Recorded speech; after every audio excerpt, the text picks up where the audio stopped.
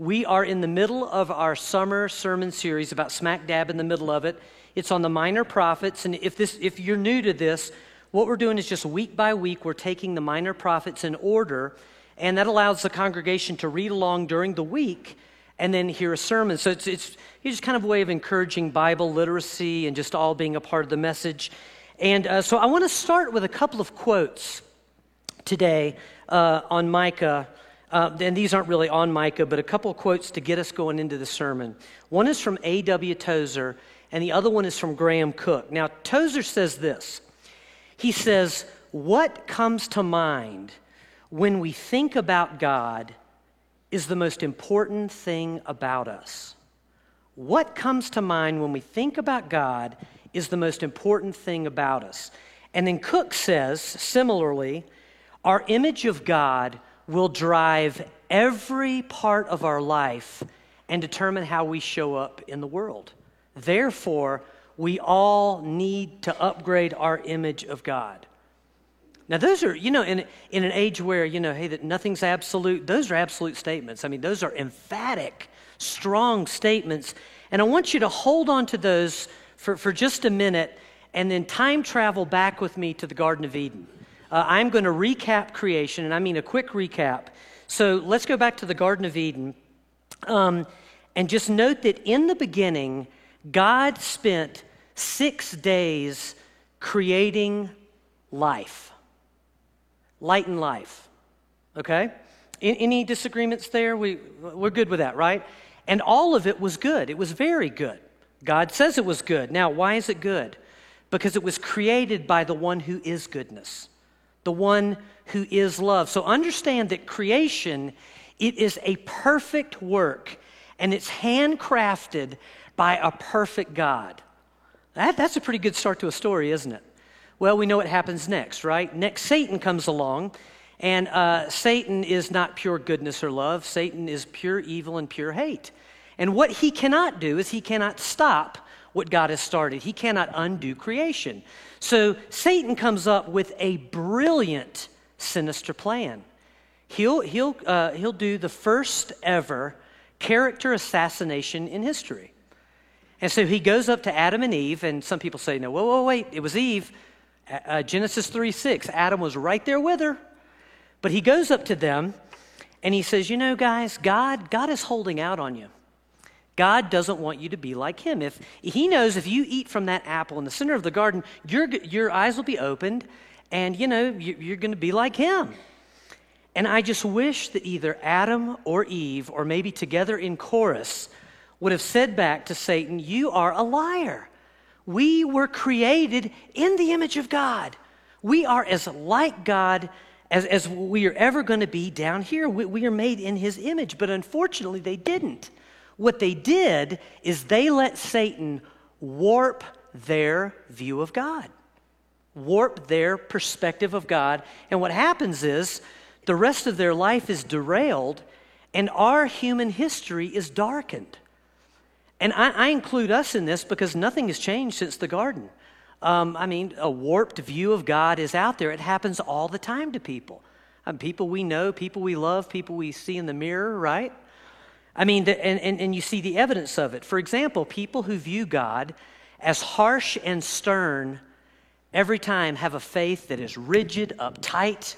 People who see God as just angry, and there are a lot of people out there that do. God's too angry for me to be a part of anything that. They go on to have a faith that is either a very angry, militant faith, or it's a faith that's very anxious, very fearful of this God in the wrong way. There are some who view God as distant and uncaring. And what do we see in their lives? They have a very cold faith, a very removed faith from any kind of relationship. And then there are a whole lot of people out there who associate, and this makes sense, God, their heavenly Father, with their earthly father. And they can end up all over the map spiritually depending on what their father was like, right? And all of those are warped views of God. But then there's another danger for us as believers, and you see this a lot where people will embrace one part of God or one attribute of God, and they'll let the other ones go.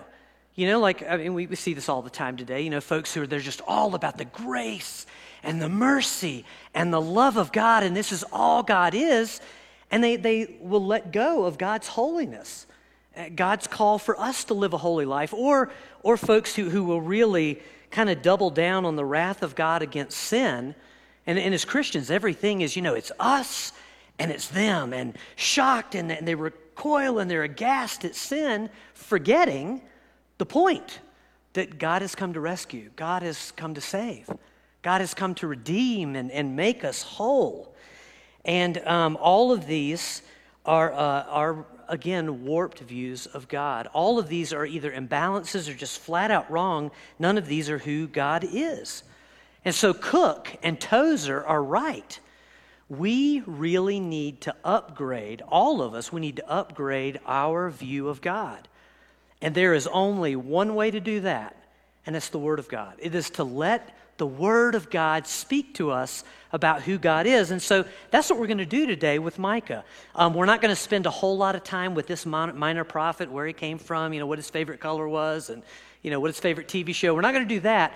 What we're going to do is we are going to look at God in the book of Micah, because he paints a beautiful picture of God from so many different angles, and in that, we really get a beautiful, balanced view of who God is. So let me pray for us, and then we'll dig in, okay? Oh, God, thank you. We simply ask today that we would have eyes to see who you are. Holy Spirit, if we've been blinded in any way, that you would even convict us as we listen, that you would help us to see. And Father, I thank you that you loved us enough to clearly show us your heart, your plan, your love for us, who you are. And so, God, we just bless you, and we thank you for this minor prophet, Micah, who took his time to really express an image of you that is quite accurate in Jesus' name. Amen. All right, so let's take a good look at our Heavenly Father in the book of Micah. I'm going to start off with 4 verses, Micah 1, 3 through 6. So listen to this, okay? Look, the Lord is coming from his dwelling place. He comes down and treads on the heights of the earth. The mountains melt like wax beneath him, and the valleys split apart. Like wax before the fire, like water rushing down a slope. All this is because of Jacob's transgression, because of the sins of the people of Israel. What is Jacob's transgression? Is it not Samaria? What is Judah's high place? Is it not Jerusalem? Therefore, I will make Samaria a heap of rubble and a place for planting vineyards. I will pour her stones into the valley and lay bare her foundations. For me, the first word that comes to my mind when I read that is awesome. That is an awesome picture of God stepping out of heaven onto the earth and walking on the mountaintops, we can do this easily, right? It's like God using our 14ers as stepping stones, right? And just striding above the earth, and the mountains just melting like hot candle wax before him. The valley splitting apart, which to me just God is leaving footprints as he walks. And then finally, God knocking over Samaria like a Jenga puzzle. If you ever played Jenga, we used to play it all the time, and if we ever had a little kid in the house, they just walk up and just knock it over. But look at this image of God here. It's mind-blowing. Just the massiveness, the strength, the weight of God here. And yet God has come down for a reason, and the reason is clear. It is to deal with sin. It is to deal with wickedness. It is to deal with evil. Now, a question is why? Is it just that, man, He's been putting up with it long enough, and today is finally the day he rolls out of that other side of the bed, and that's it, I'm done. What comes out of Micah, as so many of the other prophets, is the reason God does this, the reason God deals with sin, is because evil is destroying people's lives. Sin is ruining the light and the life that God intended in creation. He's always had for us. And when you look at Micah, there is a laundry list of sins. As y'all read, if you noted, some of the things, it didn't make the front page of the National Enquirer what's going on. But in essence, what has happened is it starts with a major leadership problem. And you have wealthy landowners, which in our day, that would be Bill Gates, right? All the top, the rich guys, Warren Buffett, Elon Musk. So you've got the rich guys here, and then you've got the politicians who run civil government, and national government, and then you've got the religious leaders, and all of them together are in cahoots, and they're corrupt. And they are ravaging the poor. Worship has become perverted. There isn't a part of life, because this is leadership in the ancient Near East. It's so corrupted that what happens is it trickles down to the people. The people fall into serious moral decay. And again, some of the sins, it's like, oh my goodness, but it's all fallen apart. And so when Micah talks about Jerusalem and Samaria, those are the capital cities. That's where all this evil is flowing from. And so here, God, right, steps out of heaven in perfect judgment, perfect wisdom, awesome strength, and awesome power. God steps in, and the feeling throughout the book is that God is acting like a good father with kids who are out of control. Can we identify with that, some of us? Yeah, he's like a good father with kids out of control. God steps in, and God stops the madness. But here's the incredible thing about Micah. Even as God does this, it isn't, the picture of God is not that he's coming with raging anger. Like, that's it, I'm done with all you people. You, and just starts gunning them down. It's not that. But it's also not God coming out with delight going, oh, yes, finally they made my day. Here we go. It's actually the opposite. Listen to this in Micah 1, 8, and 9. I will weep and wail. I will go about barefoot and naked.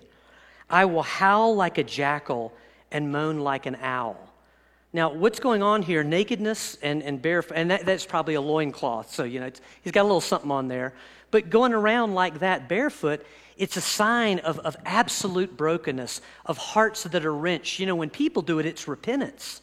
But here what Micah's doing is he's showing us, he's not only giving us visions from God, he's not only giving us a message from God, but here he is showing us the heart of God. This is how God feels in this moment over his people and over what sin has done. It wrecked lives. Again, it's like a parent. It's like we as parents feel when our children make devastating choices with horrible consequences. How do we do as a parent? When our kid just goes off-road with life. We're upset, aren't we? I hope we are, but we're upset. Why? Because of love for them, of love for where all of this ends. This is God again. And we see this heart again in Micah 6:3, when God looks at the punishment he's dealt out on the people and the punishment that's still to come. And then God says this to them in 6:3. He says, my people, what have I done to you? How I have burdened you. You know what that really kind of breaks down to in the Hebrew? It's God saying what some of us may have heard our parents say before. Kids, this hurts me more than it hurts you. Has anyone ever had their parents say that to them? My dad used to say that to me. He would say, Stephen, this hurts me a whole lot more than it hurts you. And then punishment has changed since I was a kid. And I'd always look back at him and I'd be like, I don't know how in the world you can possibly say this. This hurts me a lot. But what he was talking about was, Stephen, I'm heartbroken over the chaos you brought into the family with disobedience. Of how you lied to your mother or cut the hair off of your sister's Barbie dolls. I actually did that once. Turned all of her Barbie dolls into G.I. Joes. I brought pain into the family. That's what he's talking about. And this is what God is saying to his people. And again, it's this heart, this love. Sometimes we think, oh, I've sinned. God just wants to wipe me out. God is broken always when we sin. And it's just so beautiful to see the side of him. So we've seen the awesome, majestic power of God, right? Coming down out of heaven. We've seen God broken inside over rebellion and wickedness. And finally, all of this ends up someplace in Micah. It is absolutely beautiful. And you can guess it. Restoration, salvation, goodness, lives made whole again. I got two passages. Let me read these to you and just let this wash over your heart and mind and soul. That's the way I've felt every time I've read these this week. Micah 2, 12 and 13. Surely I will gather all of you, Jacob. I will surely bring together the remnant of Israel. I will bring them together like sheep in a pen, like a flock in its pasture. The place will throng with people. The one who breaks open the way will go up before them. They will break through the gate and go out. Their king will pass through before them, the Lord at their head. And then Micah 4, 1 through 5. In the last days, the mountain of the Lord's temple will be established as the highest of mountains. It will be exalted above the hills, and peoples will stream it to it. Many nations will come and say, "Come, let us go up to the mountain of the Lord, to the temple of the God of Jacob. He will teach us his ways, so that we may walk in his paths. The law will go out from Zion, the word of the Lord from Jerusalem. He will judge between many peoples and settle disputes for strong nations far and wide. They will beat their swords into plowshares, their spears into pruning hooks. Nation will not take up sword against nation, nor will they train for war anymore. Everyone will sit under their own vine and under their own fig tree. No one will make them afraid, for the Lord Almighty has spoken. All the nations may walk in the name of their gods, but we will walk in the name of the Lord our God forever and ever." Look at where this ends. Just see, this is God's finish line for his people. God comes out of heaven filled with compassion to deal with sin and to restore the light and the life that he created in the very beginning for us that we threw away. This is our God. This is who he is. This is who he has always been from beginning to end. And look at the restoration specifically. I mean, Micah spells out what it means. Peace, prosperity. That's what the vine and the fig tree are. We hear that and go, oh, well, vine and fig tree. Those are symbols of prosperity in the Old Testament. But an abundance of life, new relationship with God. Life forever and life to the full. That's what God is up to all along. You know, you wonder, well, where does this end up? All the way through Scripture, this is what he's doing. This is who our God is. And we hear that and we go, oh my goodness, this is so wonderful. When will this happen? When is it going to happen? It's going to happen 2,000 years ago. It happened 2,000 years ago through Jesus Christ. You know, that's what's so neat. That's actually the flip of Micah, that when you read the history, God does deal with Samaria and Jerusalem. It's a historical moment. I mean, God literally does those things, but Micah also points to what Jesus did, right? What did he do? Jesus, the Son of God, stepped out of heaven down to the earth. Jesus comes and we see his heart in the Gospels. What does he do? He weeps over Jerusalem. And then Jesus brings salvation. He dies in our place. He dies in our place. And everyone who dares to believe in him, who dares to call him Lord, what do they get? Light, right? Or how many times are we called light in the Gospels? Life eternal and life abundant. And that's why even in Micah, and some of y'all picked up on it, you know you did, right? When you were reading those passages last week, when it talks about the shepherd and the flock and gathering us all together, Micah's talking about Jesus. There's a whole lot of Jesus in the book of Micah. You know, it's amazing. Hundreds of years before he comes, here he is spelled out. So brothers and sisters, this is your God. This is our God. God decided, he refused to let us wallow in sin. And God did not wait for us to get better. Instead, God chose to rescue us by sending his Son to love us back to him and to lead us back to him. Jesus, the Son of God in Micah. But make sure you get that view of God that's accurate and correct today, that here is our God, right? God the Father. He has unlimited ability to make every wrong right.